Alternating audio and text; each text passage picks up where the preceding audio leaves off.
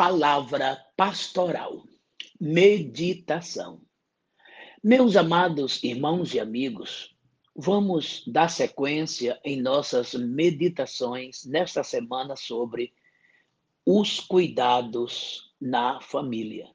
Conforme já disse, na semana passada falamos dos cuidados pessoais, mas agora, nesta semana, já iniciamos ontem, vamos meditar sobre os cuidados com a família, na família. E o meu texto base para essa semana é o primeiro versículo do Salmo de número 133. Ó quão bom e quão suave é que os irmãos vivam em união. Esse é o texto. E aqui, parafraseando esse texto e fazendo uma pequena mudança, estamos meditando sobre ó quão bom e quão suave é que as famílias vivam em união. Hoje, acrescentando a esse texto, vamos ler o capítulo 6, o versículo 13 do livro de Levíticos. Está escrito lá assim: o fogo arderá continuamente sobre o altar e não se apagará. Aqui era um cuidado especial que os sacerdotes tinham que ter, colocar sempre lenha no altar, renovando a cada dia, para que o fogo se mantivesse aceso e nunca se apagasse. Trazendo isto, aplicando para as nossas famílias. Cada família tem que ter o seu altar. O altar das orações, o altar das consagrações ao Senhor, o altar do encontro pessoal e também familiar com Deus, porque a família é composta de pessoas. Neste caso aqui, uma família que não tem altar, isto é, que não tem uma vida de oração, de consagração, de encontro pessoal com Deus, é uma família fadada ao fracasso, à derrota, a discórdias, a rixas, incompreensões, brigas. Isso não é bom. E principalmente nesta época, conforme já disse ontem, né? Onde todos estão mais juntos por mais tempo e que precisam agora de um suporte todo especial, de um apoio todo especial de Deus. Suporte este, apoio este, que a família vai encontrar aonde? No altar das orações. Naquele altar dos sacrifícios espirituais diante de Deus. Neste caso aqui, irmãos, este altar pode se caracterizar muito bem em um culto doméstico diário. Temos feito nossos cultos domésticos diariamente. Veja que isso tem estado ultrapassado já há muito tempo, é ou não é? Quantas famílias não se reúnem mais para fazer o seu culto doméstico diário? Este culto acontece às vezes, uma vez ou outra, numa épocazinha de festa, quando alguns da família se encontram e pegam num violão ou num instrumento musical qualquer, e aí vão cantar uns hinos, e fica nisto. Agora, Deus quer mais do que isto, que cada dia o teu altar se acenda, melhor ainda, que cada dia o teu altar esteja aceso. E a maneira que se tem para manter um altar aceso sem que ele se apague é culto doméstico. Não importa se de manhã cedo, ao meio-dia, ao entardecer, à noite, muitos escolhem um horário especial, principalmente por causa do dia a dia, do trabalho, né? Mas agora, quando a maioria está em casa, vocês têm todo o tempo do mundo para escolher um momento, até para fazer um culto doméstico um pouco mais longo, se assim quiser, né? Cantar vários hinos, cada um pode ler um texto da Bíblia, enfim, são vários os meios, os métodos. E esse culto doméstico, pode ter certeza, é lenha, muita lenha, para que o fogo no altar e do altar esteja aceso. Altar é para ter fogo aceso. Altar não é para ser lugar de cinzas, que retrata um passado, uma época que muito Deus abençoou, operou, quando a família era mais unida e que buscava mais e que se consagrava mais, não é? Altar é para ser hoje, presente. Altar não é viver de cinzas. O altar é fogo sempre. É o fogo do agora, viu? Fogo aceso, chama que sobe como um incenso suave às narinas de Deus. Então, família, construa o teu altar. Se por algum motivo estava desconstruído, mas se está construído, mantenha.